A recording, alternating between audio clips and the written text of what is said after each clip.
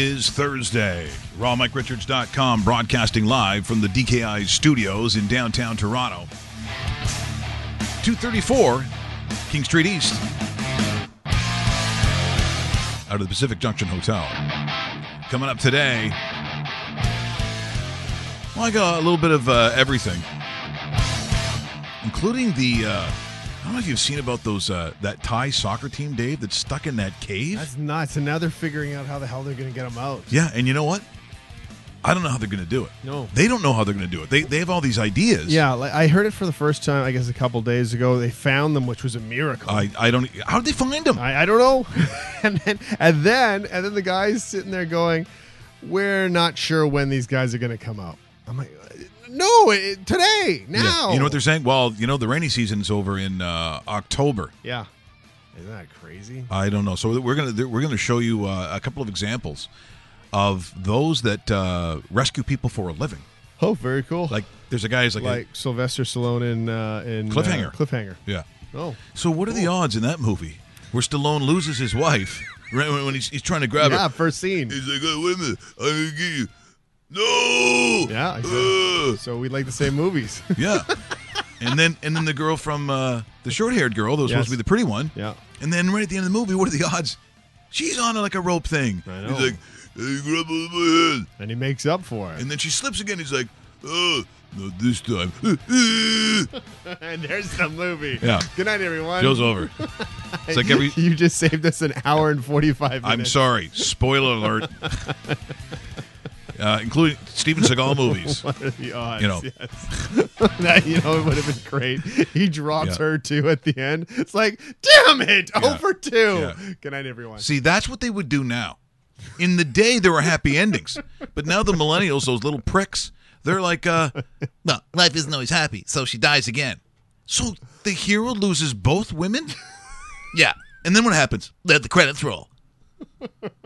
And then we look at our black fingernail polish. We listen to a band called Fun, and we get depressed, and we go on Facebook. That's a great movie. That's right, Russell. Yeah. We do have some Steven Seagal stuff that we can get to. A real Steven Seagal in Aikido, which is that's the martial art that he's supposed to be famous for. And he's like throwing about 27 guys around. Ooh. And then I've got okay. Then I've got him doing something that I don't know if people know that he does. This is from 2014 in Spain. It's going to freak you out. I was going to say something, but I'm not going to say It's going to freak you out. You're going, okay, what is this? What does this have to do with Steven Seagal? No, this is what he does. Yeah. If Jimmy Lang is watching, and I know you are obsessed by it too. Of course he is. You must see what I'm going to play coming up. Also, as the John Tavares craze continues, someone had just put it on. Now, Jim McKenney, who used to do sports here in Toronto. Yes. It was called City Pulse News. Russell was a reporter for them as well. No, now he could be. Back then, they had real people who got paid good money to do a good job. Jim McKenney was a real character, former Toronto Maple Leaf, but they used to do that, and they still do, the Athlete of the Week. Yes. This one, a 14-year-old John Tavares. Ah, very cool. It is weird to look at the thought of this guy, where he has ended up in his life. And as Dave and I talked about the other day, how at times unrealistic it is in this day and age when you have, a league that you aspire to play in. You become a superstar or one that's very prevalent, a blue chip guy. The odds of you playing in your own hometown are very, very small. I don't know what the percentage is, but it'd be tiny. You go back and look at this, and you know what would be interesting to play this in front of them and go, okay, there you are, 14 years old. Did you? Even in fantasy, and we all fantasize as kids. I was Mike Palmetier. I was making huge saves. Could you even see this coming? Because I can tell you what, if you imagined the money, JT, if you imagined that this would be your salary back then at 14, no kidding. You're greedy. Yeah. You were one greedy little dreamer. Yeah. Because when I fantasized as a kid about playing, it was about playing. The money, you knew you'd be well paid, but it was more about me. Wasn't even a consideration. Yeah, me. There I am. I'm probably wearing number 1. I always wore number 1. and I'm making, but I'm got the Palmetier mask on, which would have been really weird to copy someone else's mask completely that looks so different. Making huge, stacked pad saves, feet way up in the air. That was the fantasy. It wasn't that I was going to make like $100 million. Hey, what was going through your mind when Palmetier was traded to the Capitals? I was depressed. That hurt. That hurt bad. Because Palmetier was the guy. But at that point, I realized there were such back issues. Yeah. He always had back issues. Sure. That at that point, as much as it hurt, even then, you started to see it coming a little bit. But that's like lose. Okay, so Dave Keon when he jumps to the WHA, yes, that was crushing. Yeah. And of course, I didn't, as a kid, and I should have known. There's my uncle, the trainer of the Toronto Maple Leafs, but the stuff between him and Harold and everything else. Oh yeah. Now that you're older, you understand. You've heard the stories. Absolutely. Yeah. No, because people ask me all the time about Dale Howardchuk trade to Buffalo, right? Which was devastating, but at the time, you almost felt that it was the right thing to do. And when you look back at it, Phil Housley was an awesome trade, and both teams won the deal. Yes. The only thing I look back and say, I wonder if it would have been different is. There was Mike Smith was the general manager at the time, and he was negotiating with a couple teams. One of them was Pittsburgh, and Pittsburgh had offered their 5th overall pick in that draft year. The Jets said no to it. It was Jaromir Jagr. Okay. So you know what I mean? Yeah, Like it's kind of like, oh, imagine that. Because but every time, Dave, when you get in these shenarios, I know. The Jagr goes to the Jets and he turns into crap. You know what I mean? Like you never know, right? Well, what was the one? The Leafs that ended up getting the goalie. Was it?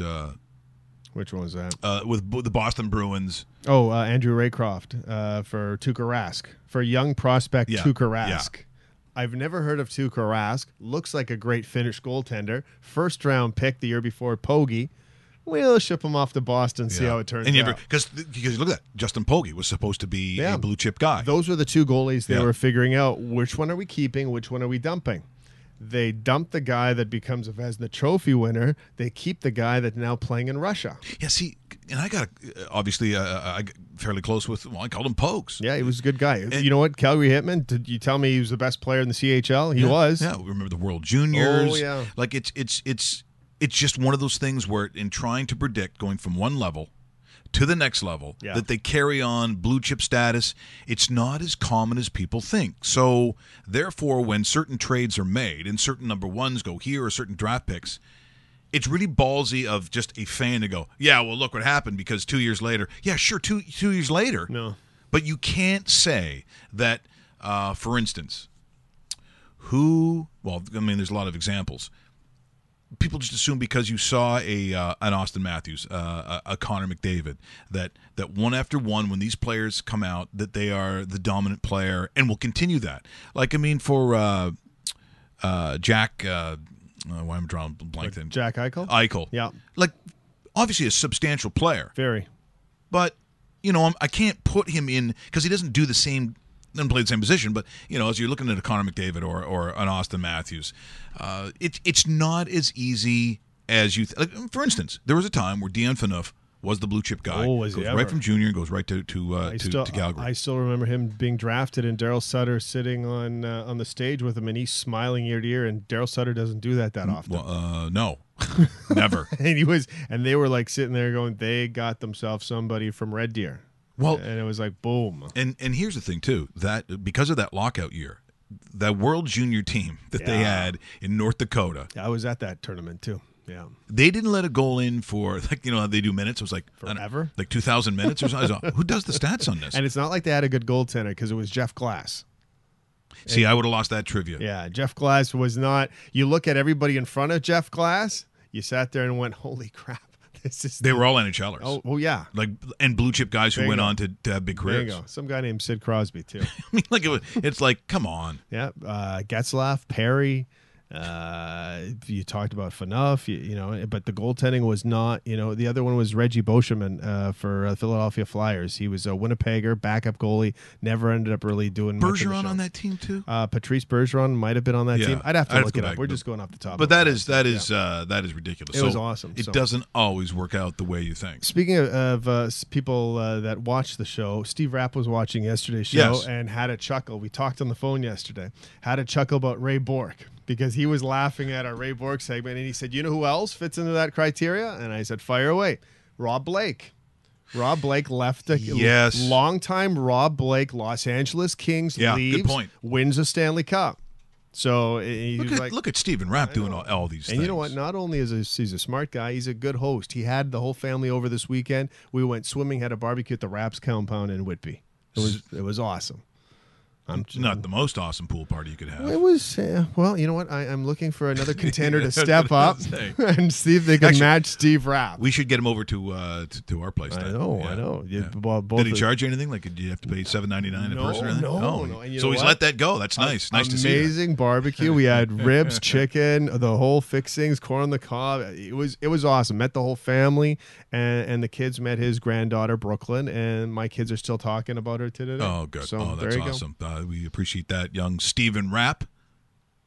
See what I did there for you? Hey, yep. Put the young in there. I love it. Speaking of young, so here's JT, Athlete of the Week. So this is Jim McKenney. This is going back to when John Tavares was 14 years old. And when you think of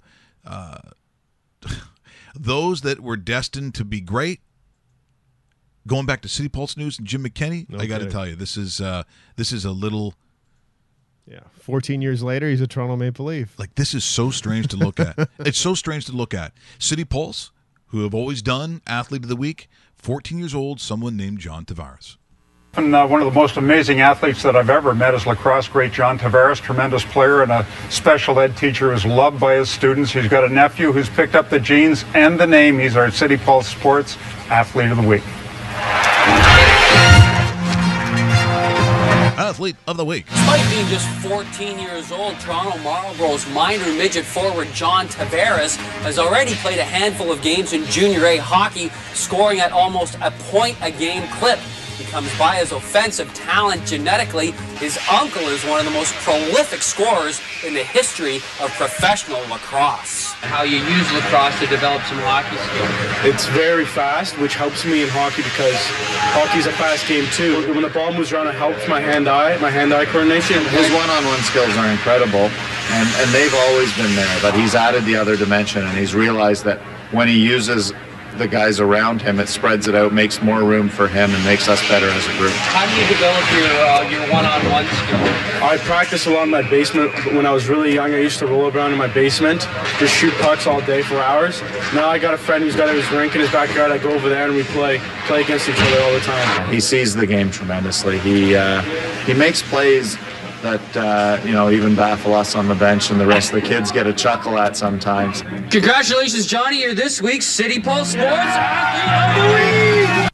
That is unbelievable and bizarre. Mm-hmm. If you could fast forward, how often do you see the Athletes of the Week now on any of the?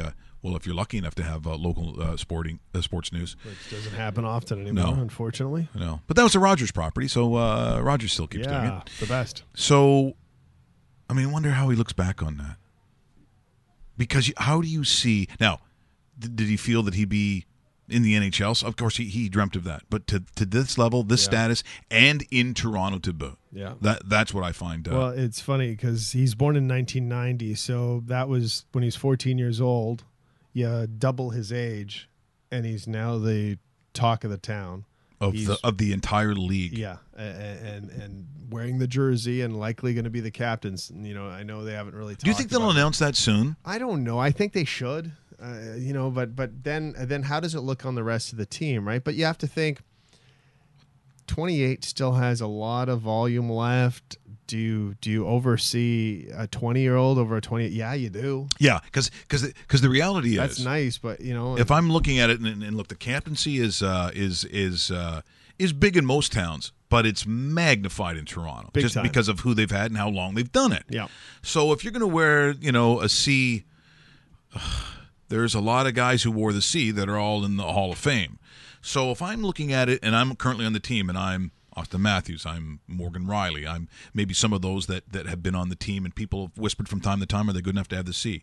If I understand that John Tavares is coming to our team, and I'm either of those guys, am I really putting up any sort of stink saying, shouldn't be?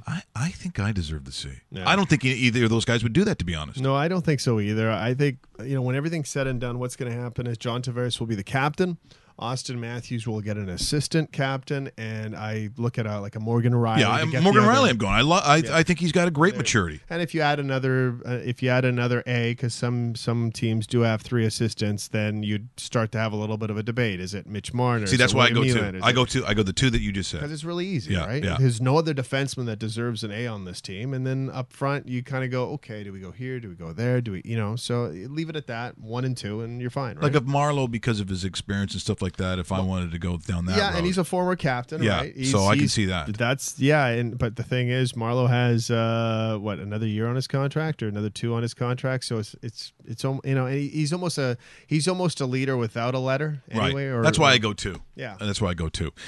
Before we get to Ryan Turner, his show is called False East, coming up and featured in the Toronto Fringe Festival, as you know, 30th anniversary, by the way. 30th and around really North America. You can find the Fringe Festival. We'll find out exactly what goes on and exactly what False East is about. But as we mentioned beforehand, it's the news headline that is around the world. The incredible story of this young team, boys soccer team in Thailand, getting stuck in an underground cave that is now surrounded by treacherous water. And again, how they're going to get these young men out. Children. They're really children is what I should say. They're not young men. They're children. And those that have made their way in there, somehow finding them, and are going to stay until they can get them out. But getting them out, easier said than done. And property and courtesy of CBC's The National, this is what they're up against. Under a kilometer of rock, escape seems so daunting. The only current path, swim, largely underwater for 2 kilometers, navigating through this narrow path, too tight to wear oxygen tanks on your back, then swim 30 meters straight up to fully flooded areas hundreds of meters long, all of it in pitch black conditions. Finally, use climbing gear to get to the surface. And one more thing, the boys don't know how to swim. That's an incredibly daunting task, even for an experienced diver. I don't know how they're going to pull it off. I really don't. Commercial diving instructor Aaron Griffin says it would normally take years to get the training needed. It is clear they'd aim to use full face masks with airlines built right in, strapped tight so they don't slip off. It's not as simple as just putting a mask on someone and hauling them out and hoping for the best. Rescuers, though, may have little choice. Even though they're pumping the cave system, water levels could still rise, even drowning out the small air pocket that the group has been in for the last 10 days. The rainy season doesn't end until October, so staying could mean months more underground. I would favor looking really hard at getting people out quickly. For diving medicine researcher Neil Pollock, there are 2 key concerns with waiting. The risk of waste management alone, even if they have food supplies laid in for a several month stay, it could get quite problematic just to manage water and waste over that period of time for a group of people. And secondly, the psychological stress. It is a huge burden for these people, especially a range of kids from 11 to 16. Even on the ground in Thailand, there is likely debate about what to do now, stay or leave. But from those who regularly rescue Canadians from caves, there is one very big and very good sign already. At least to find them alive is a great outcome, and there's really hope for more success. We are coming. It's okay. It's okay. Many people are coming. And those rescuers have returned, some staying with the boys to keep them engaged, bringing high-energy liquid food. David Coleman, CBC News, Toronto. Incredible story, once again, from CBC The National on how they're going to get these kids out. I've never quite seen a story like that. You know, there has been stories of survival and incredible rescues, But this one isn't answered yet. This is not done, so I guess we wait to see what happens there. You're watching Raw Mike Richards either on the website or the dedicated YouTube channel. We have the Fringe Festival. It's 30th year, and for those that go to the Fringe Festivals around North America, because they're all over the place, and what is interesting about the Fringe Festival is sometimes it's the genesis of where ideas that might be smaller at the time grow into bigger ideas. It sends people along on a career path that maybe in the beginning they didn't see coming, but it through the almost experimentation, which is why it's called the Fringe Festival. Some really amazing things happening. This morning we have Ryan Turner in. Your show is called False East. Yeah, that's the show. So is it about liars? What is it about? Well, it's got a bit of an interesting backstory. My producing partner, writing partner, acting buddy. We're big fans of Sam Shepard, who's kind of an American playwright who passed away last year and eventually kind of went on. And the second half of his career he was an actor, right. Academy nominated, and just like a man's man. You know, sure what I mean? is. He was always in a tough guy movie. Yeah. So anyway, he has this great play called True West, and not the most creative title. We got into the Fringe late. We were on the waiting list. So anyway, so we're like, we should write our own piece. You know what I mean? And because it was just the time that we had to get the rights and things like that, and with being artists in the city, it's tough to get the funding for these things in a short amount of time. So we tried to write our own piece that kind of paid homage to Sam Shepard's style, and then we made it about Toronto, and we. It's a very male-dominated cast, so we tried to open that up, and the Fringe is a very open and environment, I guess. So we brought in two female friends of ours who are really talented and kind of were able to take the best of all those worlds. So why don't you explain to those who aren't familiar with the Fringe Festival, and again, it's across the country, they're in all different cities, what is the idea behind it, Fringe Festival? I think the Fringe Fest is just like an awesome opportunity for artists of all kind in the city that are involved with theater or that just love performance to some degree or have a message that they want to get across. It's by far the best way to be able to do a show. It's not easy to do a show in the city, to book a space, to find it, to be able to get it for set amount of nights, to be able to receive coverage for your show from magazines, newspapers, things like that. So the exposure and the opportunity is incredible, and they do make it so easy for you. I don't understand how the Fringe Festival, they're able to organize all this stuff, because they do 150 shows, and just me alone, I probably sent at least 60 emails, and they were all responded to within like a day or two. I'm like, I was expecting computer generated responses, but yeah, so it's just a great, and like for me and my buddy, we just want to do that. We wanted to put up our own show. We're not expecting it to go to Broadway at any point, but it's just it's a good excuse to just. But you don't know. People don't know. That's the beauty of the thing. Yeah, like it could become the hot thing, and next thing you know, you are on Broadway. It's true. Yeah, and that is the beauty of it, because there's quite a few shows that have gone on to success with, even like Come From Away is on King Street right now, and that started. That was it. New York City that it started in. I think it started in the Fringe. Because I thought it was the Fringe Festival in New York where it started, but I could be wrong on that one. Yeah, I know. But it did from the Fringe, which is incredible when you think about it. Wins Tonys now. Yeah. Even like Drowsy Chaperone, I know too, was a Fringe Festival show that went on to win a whole bunch of Tonys a few years ago. But yeah, it's just it's by far the best opportunity, and it's I might not, and I'm not necessarily a theater guy. I've done sketch comedy and improv and some film and TV work, but I haven't done much theater. So what is the background then? If someone looks up Ryan Turner, what are they going to find? A lot of one-liners. An okay IMDb page with a lot of number ones and number twos beside the character. Oh, boy. See, I've always wanted to be Purse Snatcher 4 or something like that. I thought it'd be great at that. Honestly, purse snatching on TV is a highly underrated job. It's a lot of fun. Because it's always the same. It's like two people are talking, hey, sorry about your grandmother has cancer, and all of a sudden, what? I steal the purse and I go right because I was stop that man, and then I don't care, shoot me in the back of the head. Maybe it's a little aggressive these days, I realize, but I'll just go for it. They throw a garbage can top, they hit me in the back of the head, and I'm run over by a garbage truck or whatever it is, and it's like, who was that guy? No, those are the best ones. You get a gun, you get to run, you maybe get to bleed a little bit. Usually you die, so there's some sort of explosion. You know what kills me about those guys? It's like Purse Snatcher 4, played by Oliver Olivier Livingston III. Yeah, you might want to.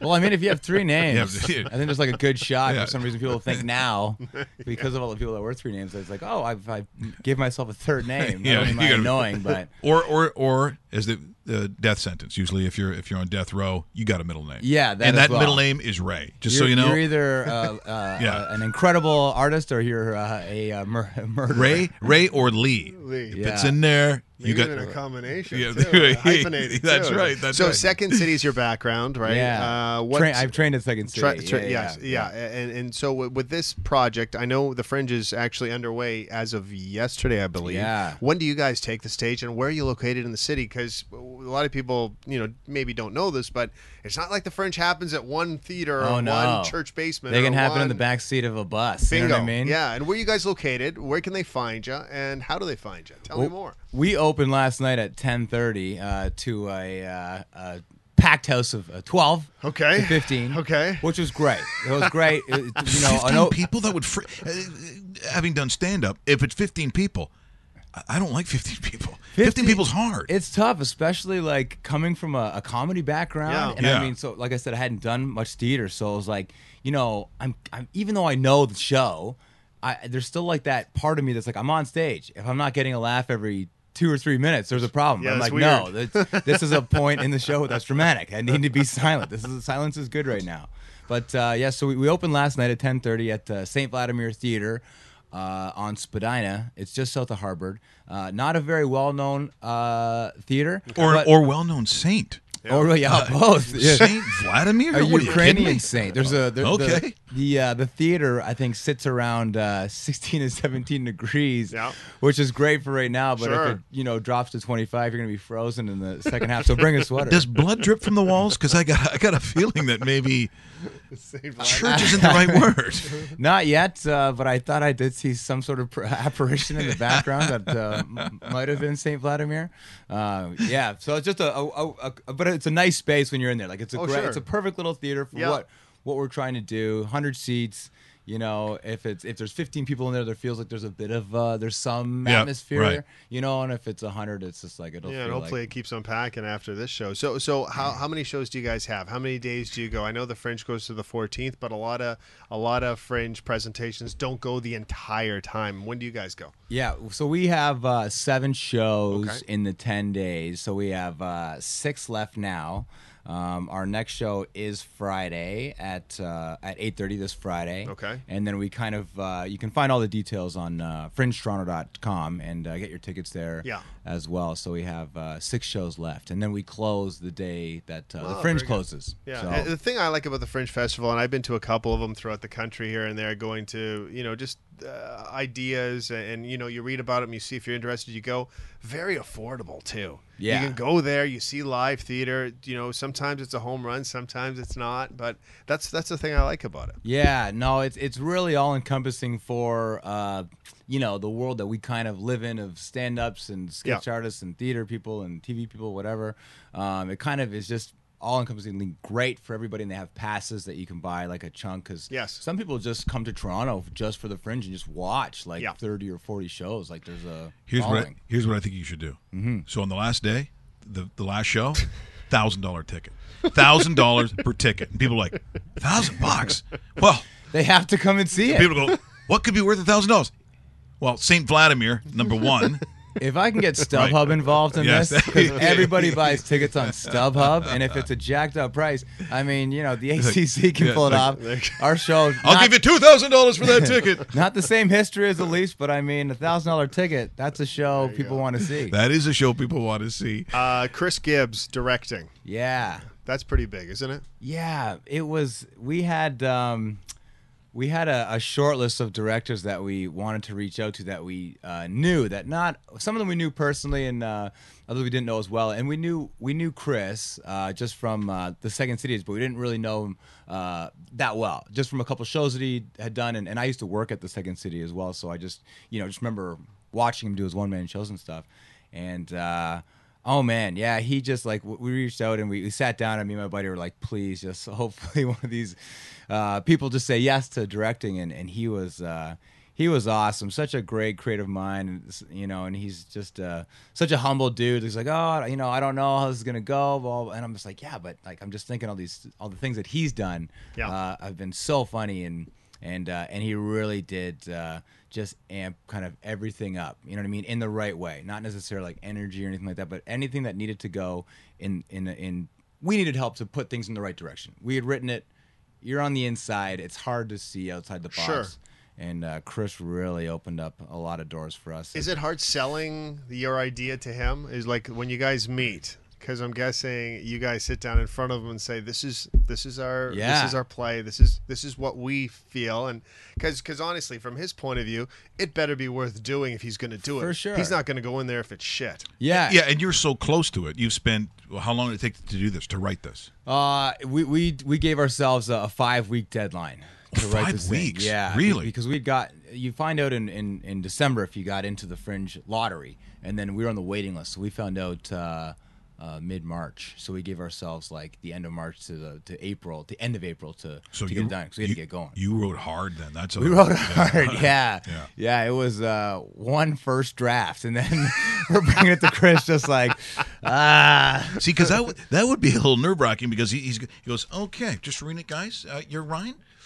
Who plays the zombie? Yeah. Because at some point it's like, okay, we're going to clean this up a little bit here. Yeah. And I think, and because of his comedic background, we're all pretty loose, and we're not stuck to any lines. No. You know what I mean? So it's like, and I have improv is my background. So I'm just like, it's hard for me to stick to the line sometimes. Yeah. But who do you think's funny? I mean, you got a background in it. When you look at it and go, okay, well, not that you think you're that guy, but you're like, okay, I love this guy, this girl. Who is it for you? What's funny? Because you would think like in the TV film world, people that I will go like I'll watch anything that they do. Yes. Because there's kind of hit and miss for everything, but it's so weird because Toronto's got such a huge comedy community, but not very well known. That's correct. That's right. And I mean, I know not everybody's going to know the names necessarily in the city because it's a small, a small community in the minds of people that don't know comedy. But it's crazy because like you say that, and the people that come to my mind are people that I watch, around the city, stand-ups. What stand-ups do you like? Improvisers. Some of them come on the show, just so you know. Yeah, I know. I'm a little biased because I've got like good friends that do stand-up. My producing and writing partner, Andrew Chapman, he's a solid stand-up. He just won the best Canadian or best album for the Canadian Comedy Awards 2018. So he's up there for sure. I think Rob Bebenek might have been in the show before. Super talented guy. Jeff Paul, a couple of Yuck Yucks guys, like really funny. Now, do you do Yucks as well or no? No, I did stand up once, and it wasn't. It went okay. Yeah, it went okay. Yeah. I had done improv for a few years, so I had a stage wasn't the issue. It was just it's a different skill set, though. Jokes. It's a different skill set. You Big know, time. I've been reading. You remember when Martin Short came on our show, and so he brought. I've had this book forever, and I started reading it. The book is fantastic, by the way. The book is unbelievable, and it has a lot of different stories, including his evolution of how to get into SCTV, the whole Saturday Night Live, back to and then doing movies and so on. But he said, he tried stand up once, and it was Carol Pope of Rough Trade asked him to open up. And at that time, that would have been a weird, almost punk scene thing. Yeah. And he said he just got destroyed. Oh, and his level of humor, he tried to do, just a bunch of stuff. And he's like, I'll never do that. John Candy wasn't a stand-up. Yeah, that'd be a tough go for like a Martin Short style to go into a punk rock show. I feel like he literally would get eaten alive. And on he did. stage. He said people were like they were saying bad things to him. That and guy was a hardcore punk rocker. Yeah. He ate the head off. See, of and my I shirt. thought maybe you would be good at comedy because you're a born and raised Cleveland Browns fan. Oh my and gosh. that's a comedy right there, isn't it? Oh, honestly, nobody has a greater sense of humor than the Browns fans. See? You go online, I tell you, there's some grade A material for Cleveland Browns material. You got to be happy with what the team's done in the offseason, though, because this actually looks like this team could start to generate in the right direction. The I tell ya. receivers, the new quarterback, not that he's good, but you got the running back. Could they in win place. 5 games this year? I think they could win Yeah, 5 I games. think they can win 5 games. Yeah, they I could. mean, this is I've born and raised a Cleveland Browns fan, so I say it's like your bad seed brother who continues to go to jail and back out. This is my relationship with the Cleveland Browns, where it's like, I love you. I'm going to give you a second chance. Okay, this is the year. You're going to change your life around. And then, September 1st rolls around. The brother goes right back to jail. Yeah. Like, I told myself not to trust him this year. But you know what? Yeah, without getting too... it's so hard to, like... Why Cleveland? Yeah, I was just... My dad had a connection with Cleveland, some friends that were there, and he... grew up in Welland, Ontario, so they got all the Buffalo games. Everybody's a Buffalo fan, so he's like, I'm not watching Buffalo. And this was when Cleveland was in their heyday, the only heyday. The Vinny Testaverde, like back? No, this would have been like Jim Brown. Oh, you're talking Jim Brown. The real heyday. When they won things. The 1960s. Right. Before the Super Bowl existed. Yeah, So wow. I was like, I remember finding friends on Facebook when I was like in people that I hadn't seen since grade 2. They found me on Facebook years later, and they're like, "Oh, still a Browns fan, I see." So my whole life has just been just heartache and just. I'm not that sad. far away from you. I'm a Jets fan. Okay. So, we're relatives. Yeah. So it's hard to stay like just humble, because like this year it's like 2 draft picks and all these amazing things that are happening. It's like, okay, but as a Browns fan, anything can go wrong. We've been in moments where just like there's 40 seconds left on the clock. We're up by 3 touchdowns. This is great. We've won, and somehow Cleveland will lose that game. No, like it's a heartbreak. I mean, it is, and it's what I always find amazing is that every Sunday, that thing is basically sold out. Oh yeah, basically. I mean, up until around like November, December. Well, no, but it fades. Yeah, it fades. But then there's always throw ball snowing, and they love that too. They'll find a way to entertain themselves. Yeah. Absolutely. Well, I always remember, and it was years ago. We talked to. I think his last name was Johansson too. I want to say it's Johansson. He was the play-by-play guy for the Cincinnati Bengals, and they went through some terrible times. So I said, give me an example of when it's just the game is just dying and there's way too much time left. He goes, well, we've started doing something called Love Boat Trivia. Oh my! He goes, sometimes, unfortunately, it started in the 3rd quarter. Oh, no. Wow! Just trivia on like as a broadcaster. Yeah. So it's like there's passing incomplete. It's going to be 3rd and 14th. By the way, who was Gopher's cousin when Barbie Benton was the millionaire mistress or whatever? Like it's Love Boat Trivia. See, I could, oddly enough, I could kind of live with that, with that as a football fan, as just knowing that your team is so bad. But the thing with the Browns that makes it awfully just horribly painful to watch every week. I don't know how. I usually get to the 3rd quarter and eventually shut it off and then turn it back on and then shut it off again. But see, that's the addiction. It's like the girl that hurts you keep going back to that girl. Yeah, because you know that all of a sudden in the 4th quarter they won or some of that. But it's like, but every game is close. They'll play the Jets and they'll lose by 2 points. They'll play the Patriots. They'll lose by 2 points. Pittsburgh games are always crazy. Pittsburgh games are crazy. They do cover a lot of games from a a betting perspective, because we do a lot of betting here. We're disgusting. It's my favorite always looking at the Browns as double-digit dogs. Yeah, and it's like they'll cover that number, and you do take them quite a bit. Yeah, and they do cover. And I'm like, and I don't. Maybe I should be betting more on the spread, because see, this is what you need. 2 points. I'm like, no, like you had it. There's 2 seconds left. Yeah, so if you add gambling to it, this will balance out the pain. It's like they lost by 27 points, not 28. No, win. And that's you know, that takes away the pain. A lot better. Yeah. But I would do. I remember doing a couple like I didn't do fantasy or anything like that, but I did. Just your basic pools. Yeah, just basic pools, whatever. But it was like anytime I bet against them, they won, and then anytime I bet for them, they lost. I did it for a couple years, and I'm like, am I controlling the future of the Browns with my hands? Like if I just bet against them every week, will they win and go to the playoff? Well, that's where people get into it. Well, I was wearing these socks. I go, don't get into that because that's goalie talk, right? That's that you get into the goalie that's how area. it was with the Jets in this playoff, man. What certain things, certain shirts, certain things. It's like okay, they won last game. Honestly, yeah, it's. That's okay. That's the beauty of it. The truth. So once again, False East. So we're saying it's an homage, but not a parody. We're not saying a parody necessarily. No, but it is comedy. Yeah, we originally thought that we were going to try to parody it, but it just kind of steered in a different direction because I do enjoy the dramatic side of acting with the TV stuff and whatnot, and then I do this other side of like sketch comedy and whatnot. So we kind of were able to kind of meld both worlds, so we couldn't really make it a parody. Right. And parodies are actually really hard to write. They're harder than people think. Yeah, exactly. So anyway, we just kind of wrote in the stylings to our degree. I mean, Sam Shepard's unbelievable, but we did our best to try to pay tribute to him. So next show is Friday, 8:30 at St. Vladimir's, Spadina and Harbor. Yeah, just south of Harbor there. Yeah, okay. I'm going to this church, by the way. I'm obsessed by now. You going spend some time in the church. You go to the museum, the Ukrainian museum there. I mean, you can spend a whole evening at the St. Vladimir Theater, catch a show. Are you active on social media at all, and where can they find you? I am. Yeah, Ryan. I'm on Instagram, Ryan Turner 6, and through this show, I'm like, I guess I should post more than every 3 months. And like, really, is this picture Instagram worthy? Like, none of my 200 followers care. Like,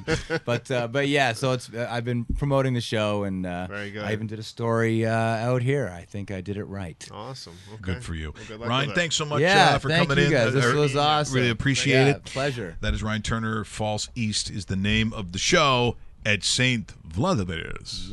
Yes. On the other side, we'll come back. We'll talk some more stuff that we got to get to. But here's something that for the Caddyshack fans, a deleted scene. Deleted scene that maybe you haven't seen before. Most of us didn't, as it was cut, and it was yet another.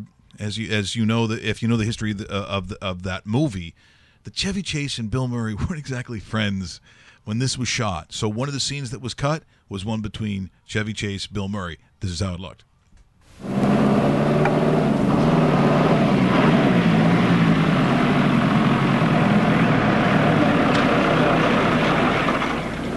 How's it going, Frank?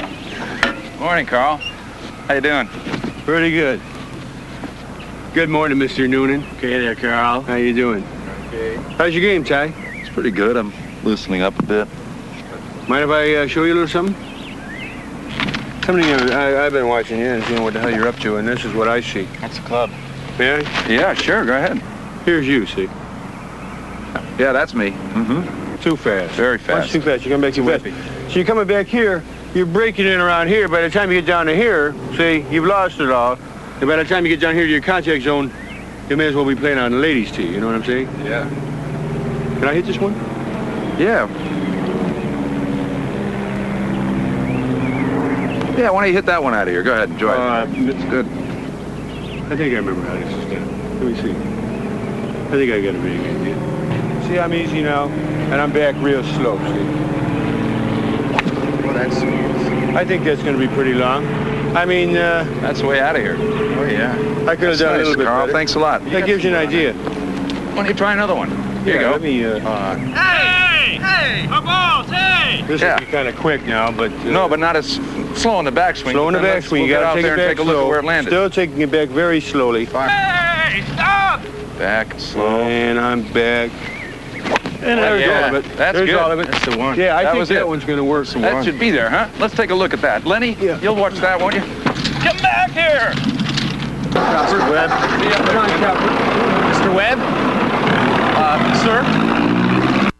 There it is, the cut scene from Caddyshack, one of my favorite movies, as it is. Most people know every line. You know, Bill Murray made himself, even more of a legend during that time. You're watching Raw Mike Richards either on the dedicated YouTube channel or on the actual website. Remember to subscribe. I see a lot of people are certainly doing it. We have seen some nice numbers pop up. So once again, down there in the corner of that screen right there where my head is, you just see the red subscribe, hit it, you're in, or subscribe to the actual website. We have, as you might have seen yesterday, the disastrous World Cup pool. Woof. Where good luck with whoever you're picking, whoever that happens to be. And I'm just trying to find this, which, of course, tennis is not my thing. No. Wimbledon was, because I was a Bjorn Borg fan, and Borg was going to play McEnroe. There were going to be fireworks. It was going to be awesome. But Eugenie Bouchard, where do you find this? She lost today. She did lose? Yeah, she lost today. Bouchard lost to, this is so slow. Awful. How do you take our money, Bill Gates? You don't deserve that money. Here's she lost to someone named Barty. That's not good. The only other Barty I know is Dev. Are you paying attention here? Is Billy Barty? Did she lose to Billy Barty? No, I don't think think she did. I think she might have lost to this guy. That would have been funny. Yeah. This is your big moment, Bill. This is it. I would take it, Billy. Yeah, that's it. Wow, you lose to Billy Barty. Hey, come on. You got it. Although he can bowl. Look at that. That's a healthy walk. Jeannie throwing a rack against the wall. I'm losing to midgets now. Jeannie, no. You know who was a winner? Tell you who the winner is. Dev? No. Not with that shirt. No. I'm saying, what does it say on the front, by the way? What is it? Got a weird thing on there? PlayStation. Yeah. Yeah. No, I'm sure that's a magnet for the ladies here on King Street. See, he doesn't realize we're not even giving him the third microphone like Russell, so he just gets beaten up and doesn't get a chance. A winner, Joey Chestnut. Yes. Nathan's hot dogs. Hot dogs. I don't know how many times he's won that now. Like he's like a freak champion. Here's what. Okay, I like hot dogs. I love hot dogs, but I'll eat 2 and be happy. 2 would be that's going to be. And people go, you realize, Mike, that the Nathan's hot dog, it's a little smaller than the regular hot dog. Yeah, but he's eating like 800 of them in 10 minutes. It is almost sickening to watch it, and yet he wins again. So this is a courtesy of ESPN and property. I think it's the National. How do they call it? Not professional eaters, competitive eating, something like that. We had the president on one time. That's right. It's a real thing. Thousands of people show up to Coney Island to watch people like Joey Chestnut stuff their faces like a squirrel. When all the world's languages are poured into a single bowl, the word recognizable to all will be freedom.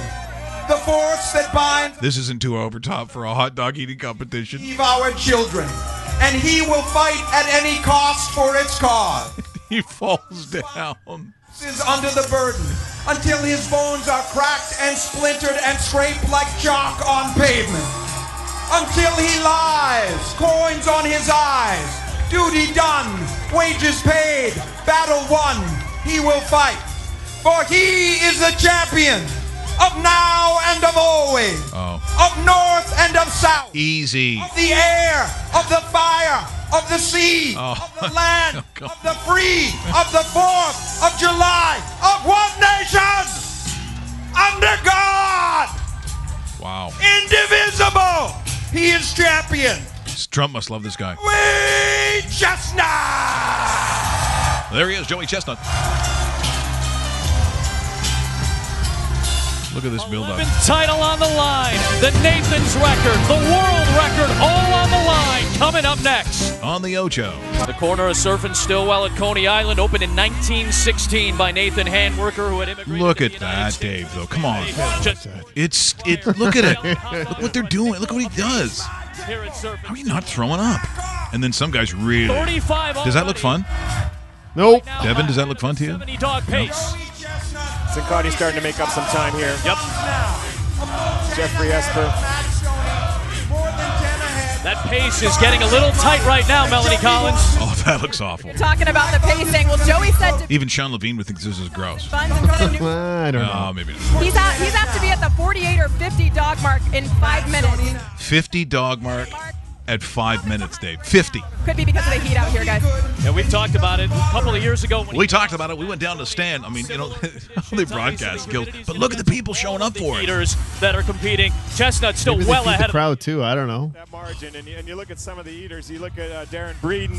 I think that it's looking like food karaoke. He's mimicking exactly what Joey does. 2 dogs, 2 buns, dunk, eat. 2 dogs, 2 buns, dunk, eat. But I could grow my hair out like Steven Tyler. It doesn't mean I'm going to hit the high notes on Dream On. And I want to ask you while we have a moment before we get to the end. Whatever happened to Liv Tyler? I was a fan. She was Edit. getting rock solid in okay. Armageddon. I feel like kind of fell off after that. I'm watching too much Netflix, maybe. I've got a couple recommendations for you. We'll talk about that in 4 minutes and 10 seconds. Chestnut still well ahead of the field. Okay, But this is revolting. I mean, it's safe to say that he went on to win, which is just. Where's the best place you had a hot dog? Well, usually the street ones. Sometimes the Street ones guys are pretty good. Really good. Yep. You know, some of the ones in Toronto are pretty good. Yeah. You know, because I need the big great bun, and I Yep. need the jumbo, and it's got for me. I like the all beef. Yeah, I like all beef. Exactly. 3 places in particular. There's a place in Winnipeg just outside of the city limits called the Half Moon, where they specialize in hot dogs. Fantastic. Yankee Stadium, old Yankee Stadium. They used to serve them there in the actual press box. So fantastic. And believe it or not, Montreal at the Bell Center. Oh, first period, they have hot dogs for everybody. People line up like it's the greatest thing in the world. It's just a common hot dog. And their bun is almost like a piece of bread, but it's cut like a bun, so it's not a hot dog bun. Well, Do you know they what I'm used to saying? have the form. They used to have the toasties. Yes, that's it. Yeah. That's exactly Yeah, it. and those So- were people fought over the Yes. the actual grill that made those things. Yeah, nothing special about it, but it's just Toasted for that, bun, for though. that place. It's Yeah. like okay, because I've seen them in stores once in a while, and when I do see them, it's like I'm going to get them this time. Yeah. So, but no. First time I went to the Bell Center, first time I saw in the NHL. Number one, when that new glass came in, right? All Yeah. that seamless grass and Yeah. how it was, and then in the of course it was Montreal, so it was fun. Before certainly Toronto had it, it was like I could get Ryan Ginger. So I said to Chantel, I said, so I could get a double Ryan Ginger, like 2 double Ryan Gingers. Bien sûr, monsieur, if you could have 3. Three of them or triple, whatever you want. I can get 2 triple. So I was coming in double fisted with triple Ryan Gingers. Wow. Do not remember that third period. I was going to say. I think I was sitting on or the opposition that Montreal was playing. That night. I remember it was Boston. I remember they were playing Boston. Good game. But I think I also remember at one point sitting on a white-haired gentleman who was on the side, sitting on his lap going, come on, doggy. Come on, little doggy. I think it was Jean Beliveau. You think it was? Could you get off me, please? Yeah, that's how he talks. He talks like Jean-Claude Van Damme. That's how he talks. Do you stack your hot dog? Like what's common? On the hot dog On for the me? hot dog, yeah. So I am doing ketchup. I know some people don't Yeah. like ketchup. Yeah. Mustard for Yes, sure. yes. And if they got onions, then onions are going on. Onions, yes. Yeah. Do you like them raw or do you like them caramelized? Because I like them both. I like them both. I go more raw because it's just easier. Yeah, rarely are you gonna. I mean, if you get caramelized there, I mean, good on you. But I'll take both. Earlier this year, you add a strip of bacon. Oh, yeah, bacon would be awesome. And here's where I got from you. This is all your fault. Okay. Remember the Balderson cheese you served that one time I came yes. to your house? Yeah. You shave it down. Yeah. And you sprinkle it and let it melt on top. That's gold. I mean, you got all the elements in there. I'm just saying. The elements. And that Balderson cheese is out. Like I think it's a 10-year-old cheese. Yes, but you haven't had. I haven't given you what's called the Bella Vitano cheese. No. From Wisconsin. No, see, the that would Merlot be, cheese. I would go over that too. See, when you have that at my house, Stephen Rapp never had that. No, he didn't. And you're not allowed to either with the bacon. Remember that. People are watching. No, I'll give you the. Okay. It's unbelievable. Because it melts on, and it's like you have yourself like a cheese bacon dog. Yeah. With onions, ketchup, relish, mustard, everything. It looks like a big, and even now this is very hard to do because you don't want to do it just remotely for it, but even chili on a dog tastes good too. but you can't really make it at home because then you're making a pot of chili, and it's like, what am I going to do with the rest of it if nobody else is going to eat it? You know what I mean? Maybe you freeze it. I don't know, but it's chili dogs taste great. Chili dogs are awesome. Okay, before we go, here's some real weirdness. Now, I think we will play back. This is back in late 70s or 80s with Steven Seagal. It's 1993. So we started in a minute so we got it all set up. So Steven Seagal, this is an Aikido demonstration. This really is him, by the way. This really is him. So when you see him do this stuff in the movies, it's based on this martial art called Aikido. So here's the real footage. Let's roll this. See, there's the bowing, right? The drums, and then the bowing once again. A lot of bowing here, and then... Oh, there you go, motherfucker. Yeah, see that? You like that? Come here, motherfucker. So this is early Steven Seagal's like, you think you're a tough guy? Come here, motherfucker. Yeah, see, I don't know if he says that every time he flips the guy, but I think he does. Come here for a second, motherfucker. You're not so tough. How about that? Have you seen this girl? You a tough guy? Ooh. Stop throwing me down. Yeah, tough guy, motherfucker. See, there's the one guy. He taps out. New guy comes in. Oh yeah, how about that, motherfucker? Okay, so this goes on. This goes on for quite a long time. It's there you go, motherfucker. Okay, so then I come across. This is 2014. Go ahead, roll it. Steven Seagal in Spain. Now, people are saying, well, what could this possibly be? Go ahead, roll it. This is some sort of blues festival? Yep. Steven Seagal is playing the guitar. Because I think I knew he did this at a guitar collection. But then he's going to sing. This is really Steven Seagal. This is not... Okay, so the band's pretty good. Steven's actually playing in this thing. Band's good. So there he is playing. How weird does this look?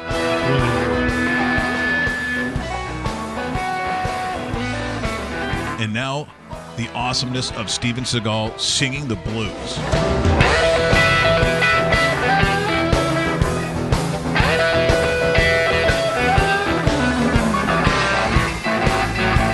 That's not bad.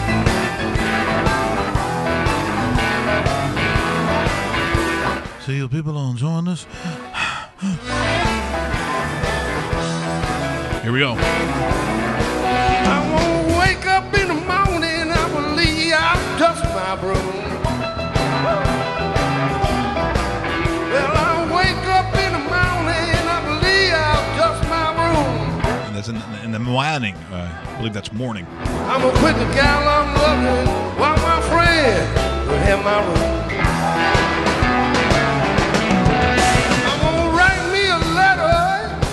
Yeah, the only thing that's not good about it is he's not breaking anyone's arm or he's not putting a fork in someone's head. Yeah. I do prefer that. Yeah. I think I would do that to myself if I had to listen to more of this. What? No. We just become best friends? Yep. I wake up in the morning. You want to go do karate in the garage? Yep. Hell, yeah, with Steven. It's I would like to thank Ryan Turner, who is taking part in Toronto's Fringe Festival. It's 30th year of that in this city. His show is called False East, a homage, if you will, to Sam Shepard at the St. Vladimir Church. I got to see this church. Is there blood? There's got to be blood. Let's get ready to rock. You know, where you keep the holy water, it's got to be like, oh, it's bubbling blood. I know, people. Okay, don't go ahead, get mad. St. Vladimir. What happened to St. Stephen? There's St. Mike's. Is there St. Yes. David? Yeah, St. David, St. Mike's. No St. Devin. No, Nope. nothing. Nope. No one's going to do it. Ever.